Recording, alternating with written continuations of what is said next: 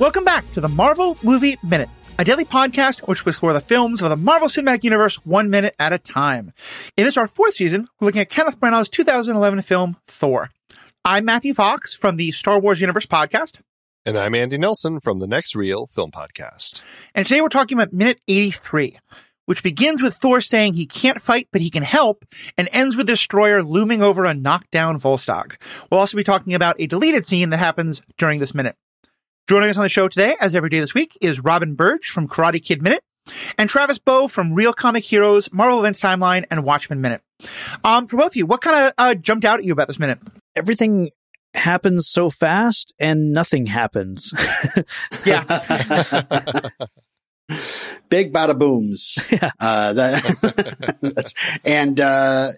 mean, you know, and some more time with Darcy, which is, you know, what I always look forward to. Always fun. Always fun. We'll have more about this minute in just a second.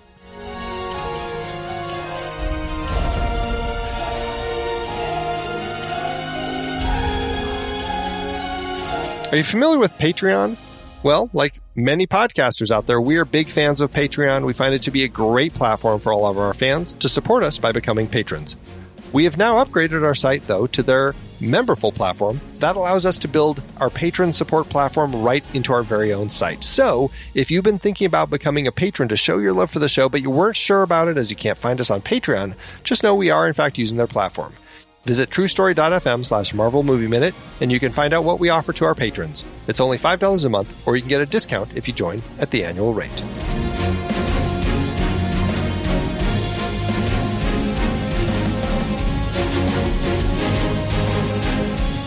All right, so let's jump right into what I think is one of a really significant moment here. It's small, it's throwaway, but it feels like it's such a big moment in Thor's growth.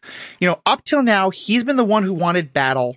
He's been the one who wanted to be in the center of things.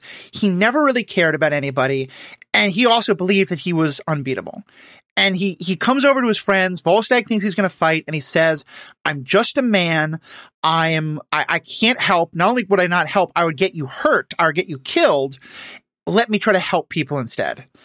And I feel like if you had a checklist of does Thor understand all the things he's been doing wrong, like this hits all of it. Yeah. Yeah, for sure. The cynical part of me hears Thor say, "My friends, I'd only get in your way. You guys should go fight the big scary monster. I'm going to help people run away." So,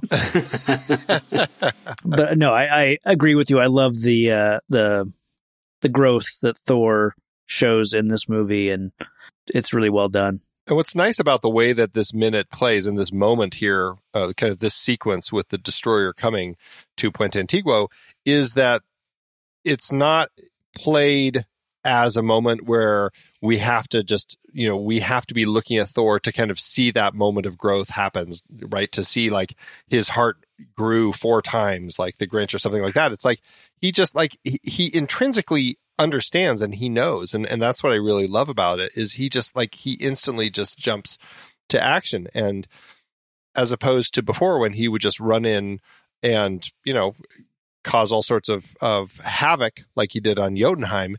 He's actively thinking about the people here, and I think that's, you know, a great sign of strength, especially coming from this royal blood prince who usually is not paying attention to anyone who's in lower status than he is. Yeah, for sure.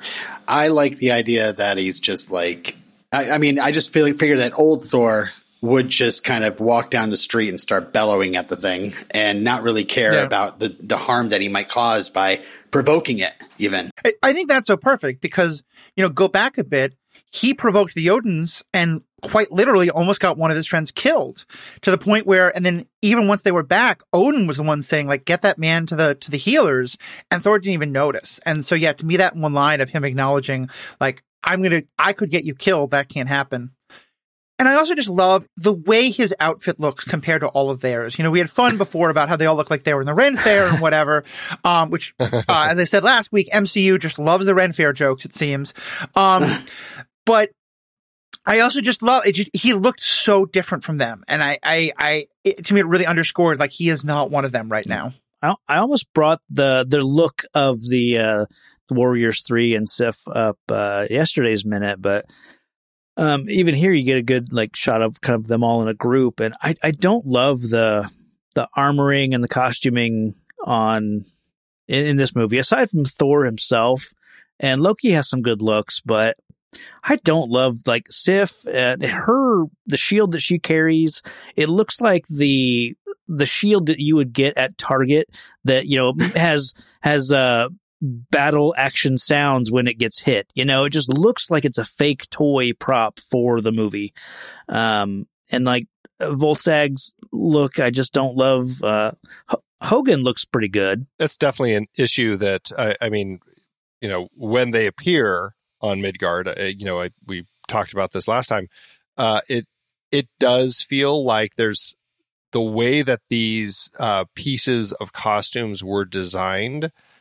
It feels like they were designed to be on a soundstage with effects replacing all the stuff around them and everything, because just in the sunlight, they look like plastic. It looks so plastic. You're right. Yeah, I was going to say the natural light does nothing good for these costumes.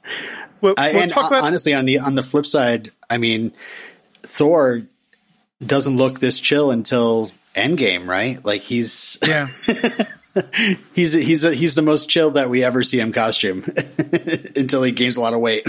And what I love about the way that they're playing Thor in this part of the film is he really is kind of that Donald Blake persona, right? I mean, he is just like, he's the Midgardian. He is the guy who has no powers, but he's proving himself the hero. And that's where, I mean, we talked about how there was at one point a possibility that Donald Blake would be a separate actor and they would be going back and forth.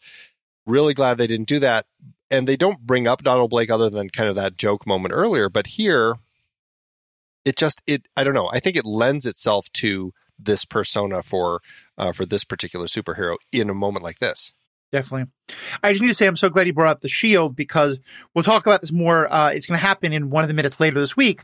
But there's a moment where, in a very dramatic way, the shield falls to the ground and clatters. Mm-hmm. And I just looked at it, I was like, that shield does not make that sound when it hits the ground.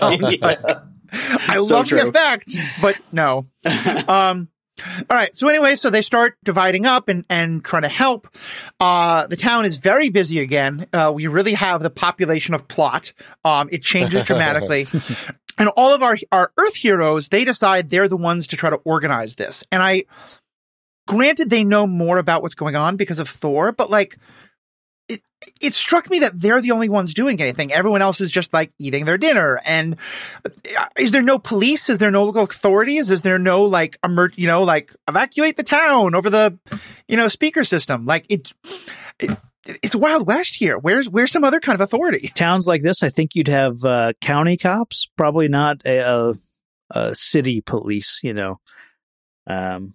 But what I said, kind of in a teaser at the start of everything happens so fast and nothing happens. Like when we last saw the Destroyer, he was outside of town. I don't know, 5 miles away, let's say.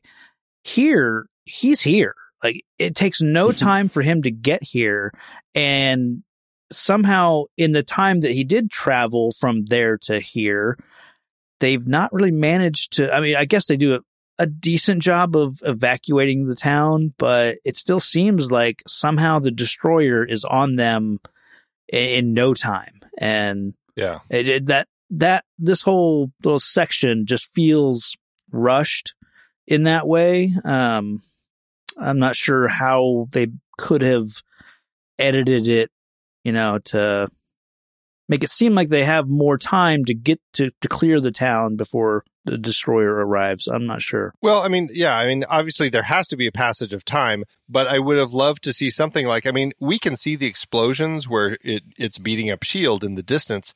It would have been cool to see like the Destroyer, like this looming giant shape, like walking toward them. Like that would you could have seen it almost the entire way. But as it stands, like it's only about 30 seconds of screen time from when we see that shot of the city where we see the explosions in the distance to when we see the shot of the Destroyer's foot hitting the town streets. Yeah. And it's like, is Loki teleporting it? Like I'm it's happening in such a strange way. It's one of those walking escalators. It's much like the bridge. There's also one that kind of rolls up to the town. Yeah. I mean, that's part of why yesterday I brought up the question of just how far away is this? Because it seems like the shot of the cloud in the distance and the destroyer being in town now just does not add up. But it's more menacing if the idea of the destroyer slowly advancing on the town, and they know that they can't stop him, from getting to them, and so they still have all this time to dread. Like, it would have been kind of fun to see the Asgardians preparing for the fight, right? And everyone avoiding the town while they're just constantly looking over their shoulder to see this thing. Just like, because one thing I think is great about the destroyer is we talked yesterday about how it doesn't have a personality or anything. It's just this machine, and it's disappointing in some ways, but also I think it makes it more terrifying. Like that, it's not angry, it's not mad, it can't be like distracted. It's just a machine bent on utter and total destruction, and that's terrifying in its own way. Well, I mean, I think some of that time delay was there at one point, right? There was a bit of delay before the destroyer came to town with your deleted scene. With the deleted scene, and also, I mean, the way that it's scripted, if you look at the script, I mean, we're cutting from this back to Asgard, back to this, back to Asgard. So I think initially, the way that it was scripted, there probably was a gap of time back on Asgard from the time they're like putting everybody in their vehicles before we get to the shot of the destroyer's foot. So that also would have contributed. But yeah, we should talk about the deleted scene real quick. We start with Darcy just taking this puppy to freedom and security. And I think the implication is like she just picked this puppy up off the street, right? I think so. She says she named him 10 seconds ago or something like that. Yeah, she named him Baker 10 seconds ago. The dog in the script, we actually see him in the street barking at something, and then we see the destroyer in the street. That was actually like the introduction to the destroyer. And so I wonder if they ever shot that or they just weren't able to, and so they just did this whole thing, because this isn't even scripted, this moment where she's like trying to figure out what to do with this dog and hands it off to some passing driver. Yeah, I started getting kind of angry at her. I thought maybe this was a little dog I hadn't noticed that she had by her side during the movie. Yeah. So when she hands it off to just not a very, pretty shifty looking guy that kind of pulls up, he's like, yeah, I'll take that dog. Yeah. Yeah, because I'm sort of thinking like there might be someone 100 feet behind her being like, wait, that's my dog. Let me take it to safety. Robin, I'm glad you thought this guy looked shifty too, because there was just something. It doesn't look like they cast this driver. This driver looks like he was holding the boom mic, behind the cameras 20 seconds ago. And then Kenneth Branagh said, like, get in the car and just pull up to Darcy. This guy doesn't look like an actor. I don't know. It's weird. I'm glad they cut this little deleted scene. Yeah, me too. Yeah, I don't think it adds much. It does give us the thing that we do get one moment of Volstagg actually being heroic and not fat comic relief. So I'm mad that they cut that. But yeah, the rest of it, like, it doesn't. I think there's a theme in action movies a lot of, in order to set the stakes, you have to show us that not only people are in danger, but like cute kids or animals are in danger. And I just am so bored of that. Yeah. Like, I'm going to care if just like normal Joe on the street is in danger. Like, that's okay. Yeah, I was wondering if one of the reasons why they cut this, you see that the scene that Selvig marching through the diner telling people like, you can eat later, is still in there. That's a part of this deleted scene, but they cut out this Volstagg scene. And I'm like, he is kicking these dudes out of a gun shop who obviously are mounting up and ready to go take down this robot themselves.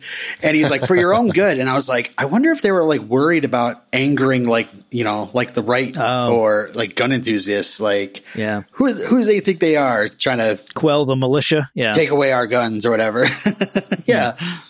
Oh God, I hope not. I feel I've talked about this a lot, that like this movie was only made 10 years ago, but also this movie was made 10 years ago, and I feel like that issue's always been a thing, but has become ramped up so much higher now that I hope that wasn't the thinking, but I mean, I'll say just watching the deleted scene, I totally missed that it was a gun shop. So I don't think it was he's holding a rifle. Yeah. Like he's taking it away from them.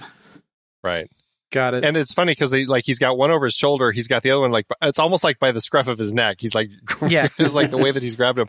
And I can't help but feel like that with his axe in his hand. Like that's not a safe way to like drag a person along with an axe over his head. Like, Yeah. well, Maybe, it's plastic. Maybe not it's the not best. going to hurt Yeah, anybody. right. It's just his plastic axe. Also true. Also, where's the SHIELD agents? Like, yeah, they all just kind of got their butt kicked, but one thing we'll often see in and granted, this is in Agents of S.H.I.E.L.D., which comes later, but like when S.H.I.E.L.D. goes to a town, they keep someone in the town to like deal with stuff. So it's very interesting to me that like there's no S.H.I.E.L.D. agent helping this evacuation at all. It's just our friends. Earlier, they had two guys up on the rooftop when they spotted. The ones who made the Warriors. They're unconscious now, though. They're theoretically unconscious on the top of the building still, right? Were they knocked unconscious? Well, doesn't Volstagg, he like clocks them together. I don't remember that. Yeah, he goes up there to find them and like conk. And I thought that was in the deleted scene. I'm thinking it is because I don't recall ever seeing that. Oh yeah, you're right. That's the deleted scene, right? Yeah. He goes up to the top of the roof because he can smell their burgers. Oh. And clocks them and like takes them and smacks their heads together. And so theoretically, they are unconscious on the top of the building, right across from Isabella's diner. You know what would really have cracked me up if there was a SHIELD agent that ran out and Darcy like looks at him like, "Are you going to do anything? I mean, you work for the government." He's like, "I just know linguistics. I'm not trained for this." Yeah, that'd be kind of awesome. That would have been great. All right, so and they're all trying to help. Everyone's trying to evacuate. And I think you said you tried to identify some of these actors, but there was just no possibility to see who's doing what. This is a difficult location. Like they obviously they did a big extras casting in New Mexico, got a bunch of people to come out here and to be a part of this, on these big days when they had stuff going on. But a lot of them are just either uncredited with no photo information on IMDb or anywhere else on any of the sites I can find.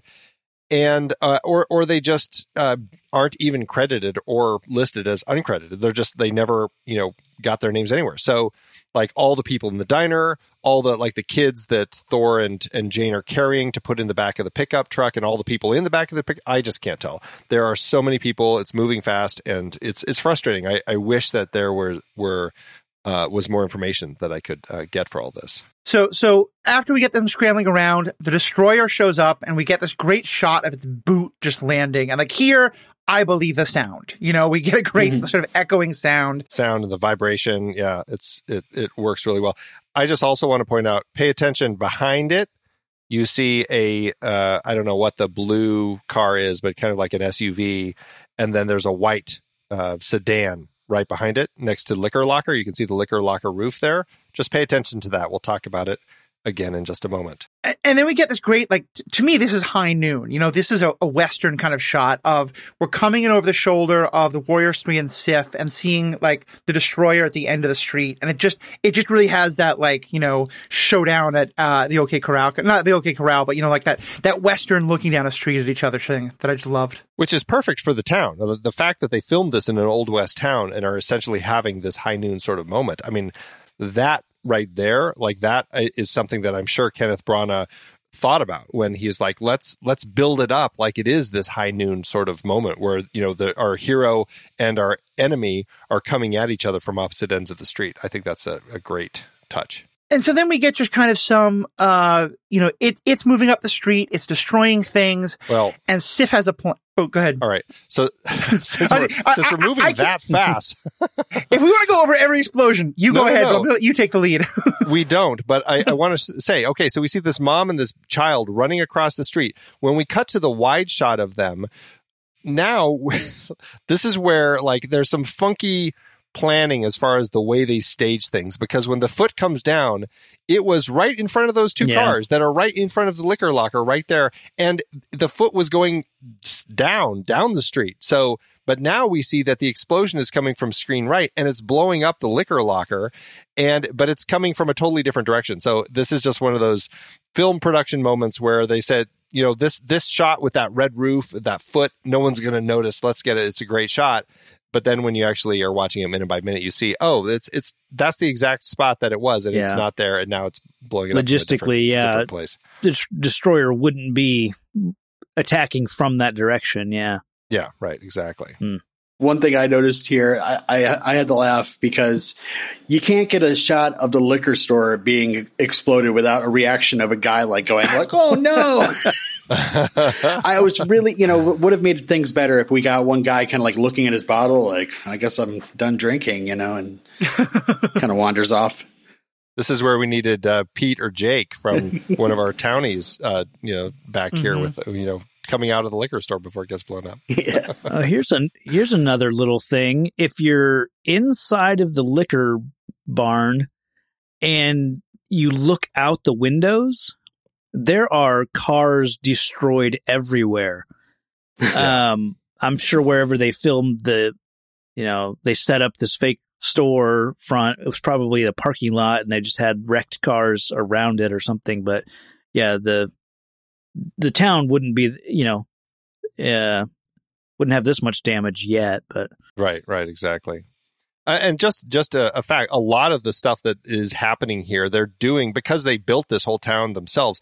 They are actually destroying a lot of things. A lot of enhancements throughout, though. I mean, like the cars flipping and stuff like that, like they did all that, but like all the explosions, there are some real, but a lot of them are just enhanced big explosions. And you got to ding them because you get we get to the shot with the background, the backs of the Warriors 4 here, walking, and that car is blowing up, and you totally see wires turning it over. They're right there in the shot. Are those the telephone wires, or I guess that's what we're expected. We're supposed to believe, but I don't know. Maybe they are. Yeah, I thought they were the fallen telephone wires, but you could be right. They could be both. I'm probably right. So then as they're walking up, Sif now has a plan, and she kind of does this great shot of walking behind them and asks them to keep it distracted. And Fandral says, "Yeah, we'll do that." What do you get the sense? Does she do this a lot? Because I get the sense Hogan's the rogue. She's often the stand there, and fight straight ahead. She's obviously going to pull off a great move, but I'm kind of wondering, do you think this is what they're used to, or is this kind of something new for her? Yeah, there's a couple of things that happen in this minute that I really feel all right, we're going to do that number. Okay. Go ahead and you do the thing from the roof, and then we'll throw the big guy, and I think she's probably the best strategist among, with the five of them, Thor included. So they probably fought together many times, and she probably sees an angle that the others don't. Right. Volstagg and Thor are going to go, head first into everything. Hogan may be a little more stealthy, and and Fandral is there for the excitement and the adventure and the head on kind of right thing. But yeah, I think she's more crafty than the rest of them. That tracks. And I do like that here we don't see the incredible overconfidence of Thor, but they're not shaking in their boots. They seem to have a feeling of yep, this is going to be a challenge, but we faced challenges like this before. We got this. Yeah, right. Which is going to contrast wonderfully with what comes in just a few seconds. I mean, I wonder how well known the Destroyer is. It is a thing that came from Asgard. Wouldn't they be more prepared for how it fights? Or is this something they've never seen before? Well, that's a good question. I mean, they've been down to the vault. I shouldn't say that. In the deleted or in the script, they actually go down to the vault with Thor, Loki, and Odin after the Jotuns attack or try to steal the casket, and it comes out and destroys them. And then it gets Odin sends the Warriors 3 and Sif away so that he can talk to Loki and Thor. But that's a good question. I feel like people probably know about the Destroyer, but now that you say it, I'm in my head, I had made an assumption that they probably did, but I don't know. Now I wonder, maybe it isn't something that is regularly known because it's just kept in this locked chamber in the vault just in times for when it needs to protect, a treasure or whatever the king happens to want to use it for. I think it's known widely throughout Asgard by reputation. I doubt many people have seen it employed. I don't think it's been needed that often. Yeah. You know, Odin will call it out for certain moments, but I don't get the sense that Thor's ever fought against it. Like I said, I've been reading, you know, all the old Thor stuff, and he's only encountered the Destroyer twice. So yeah, it's not something that comes around that often. It's kind of reserved for big occasions. So yeah, I think these guys would know of it, but wouldn't know to be afraid of it. One thing I think will also further back that up, and 30-second skip ahead, spoiler for the next minute. You know, in the next minute, or maybe it's 2 minutes from now, we have a scene where they think they found the off switch, and turned out, nope, it's got a whole new set of powers they didn't even realize. So, yeah, I think the indication is like they know something about it, but they haven't like read the blueprints. You know, they don't know like 3 easy steps to take down the Destroyer. Right. Yeah. So then the Destroyer blows up a gas station, and is there any reason this happens except to A, give a 7-Eleven product placement, and B, we get a pretty cool shot of the Destroyer like walking right through fire and explosion, which kind of shows like it's pretty impervious to those things.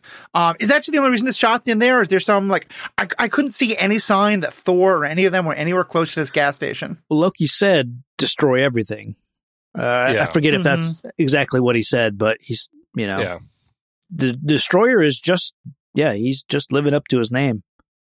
Its name. That was my sense. I mean, he blows up all the shield cars, you know, he's just hitting everything.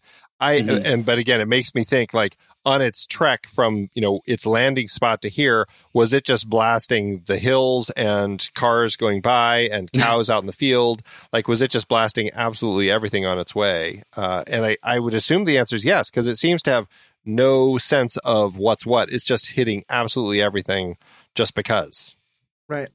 Yeah. I got lost down a rabbit hole of 7-Eleven product placement. And just because I had the image, I was like, I've seen a 7-Eleven blow up before. And there's plenty of big gulps in movies. But what I was thinking of was, 2 years later, Man of Steel, there's a 7-Eleven gets blown up in there too. I think during the whole Smallville fight. That's funny. I have to wonder where the idea started in marketing circles of a good way to get more customers is to have your products be shown getting just utterly destroyed. Clearly people pay for it. And I remember having a weird reaction the first time I saw this because I grew up in New York City where 7-Eleven just doesn't exist. And certainly most of the places I've lived, I remember looking at my friend and go, wait, 7-Eleven doesn't have gas stations, do they? And being told, no, some parts of the country they do. They used to near me, and then all of a sudden they didn't. So it was a transitional thing, but yeah. We then have a moment, Robin, you referred to this, the tossing of the big man. Clearly Fandral and Volstagg did not watch Lord of the Rings, where it was very clearly established, never toss a dwarf. Volstagg doesn't want that. He's not technically a dwarf, and I want to be careful about that language, but I just think to me, it was so clearly kind of like in that same idea. And it's kind of fun. Like, this is a battle tactic they've used before. He does this, Volstagg shouts for Asgard, and then Destroyer just swipes him right out of the air. I think of all 4 of them, Volstagg would be the least likely person I'd want to throw. I would say maybe Hogun should be the one being thrown. But hey, that's their deal. He doesn't have the mass behind him to cause any damage upon impact. Volstagg's the one who most resembles a cannonball. So yeah, that's true. But I do like the moment though, because to me this is the moment where they're like, oh wait, this is a much harder fight than we thought it was going to be. The thing about that, I thought about that too. I wish that they had employed this tactic in the battle against the Frost Giants. If they had thrown Volstagg and he clocked a Frost Giant in the jaw and knocked him down, and then they think, okay, that worked against the Frost Giants, let's do that against the Destroyer. It's about the same size. And then he just gets backhanded. I think this would have so much more impact if we knew that tactic had worked. You know, if we'd seen it done well once. It's kind of like the moment in Wonder Woman where Steve Trevor sees the shield tactic work, on the beach, and then later on in the town, like they use that same like shield technique to lift up Wonder Woman so she can take out the gun tower. Like kind of the same idea. I wish there had been a callback, or that this was a callback to something earlier. Yeah. For sure. And it doesn't make any sense from the Destroyer's point of view either. This is the first time we're seeing the Destroyer use its hands. Why didn't he blast Volstagg out of the air? Why isn't Volstagg vaporized? Yeah. Yeah. I have a question about that for tomorrow, but we'll get to that tomorrow. Yeah. We do then, actually, Andy, you want to comment a bit about some of the other businesses we see in town? The way we're seeing, Puente Antiguo from a lot of different angles over the course of this fight, and just kind of combing through to see what we can see. I mean, we get another great shot as they throw him right in front of the Christmas Everyday store, which is kind of fun to see.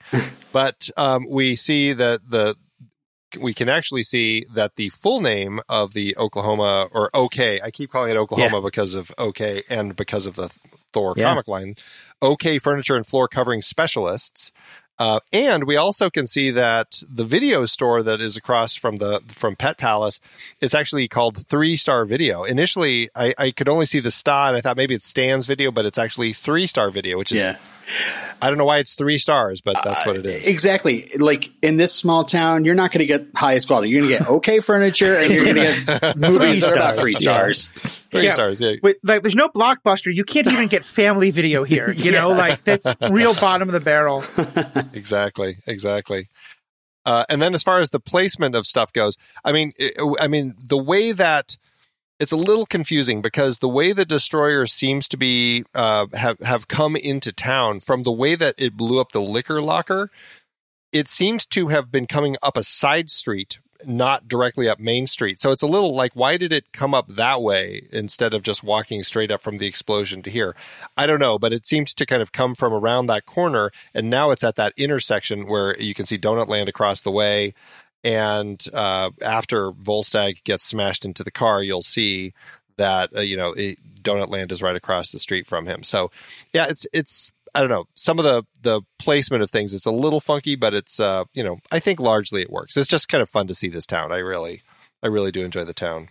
The look of it, I don't enjoy the way that it feels fake, but I do enjoy the look. And then we pretty much close on this great shot of, Volstagg is knocked down and the Destroyer is just kind of towering over him.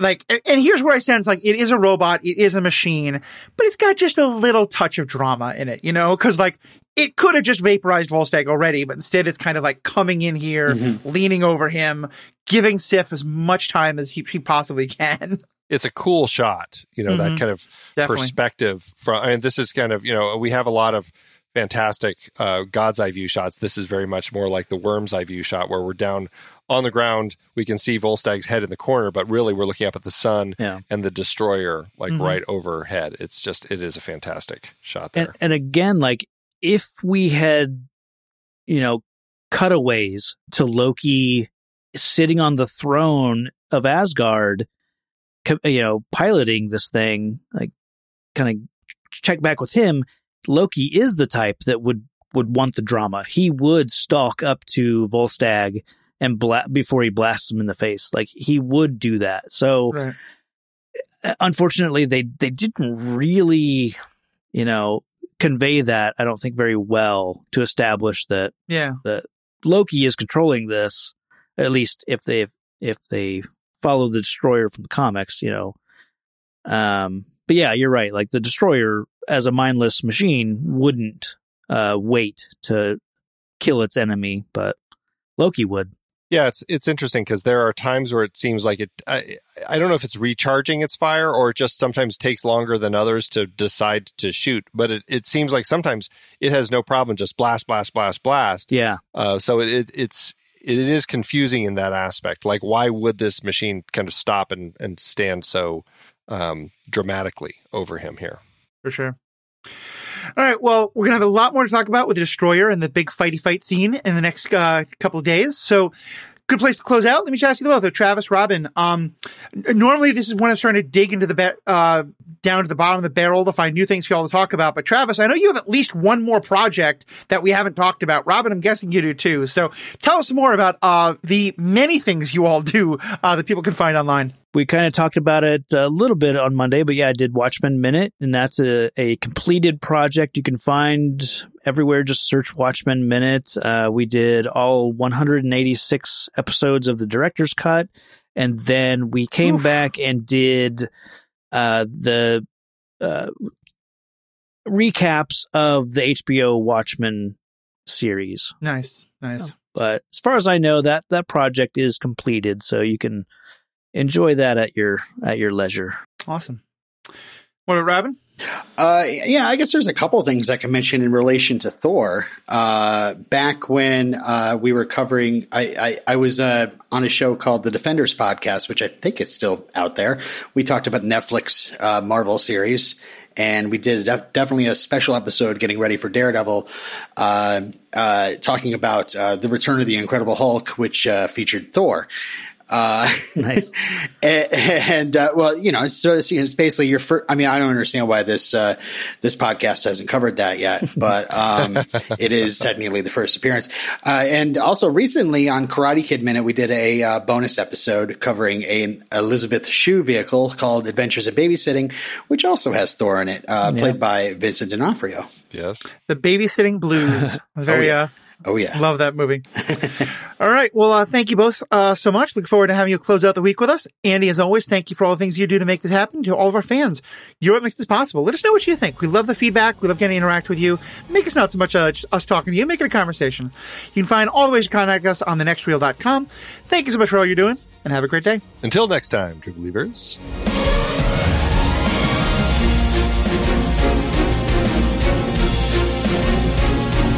Marvel Movie Minute is a production of True Story FM, engineering by Andy Nelson. This season's music is One Last Ride by Martin Puringer. Find the show at truestory.fm, and if your podcast app allows ratings and reviews, consider doing that for this show.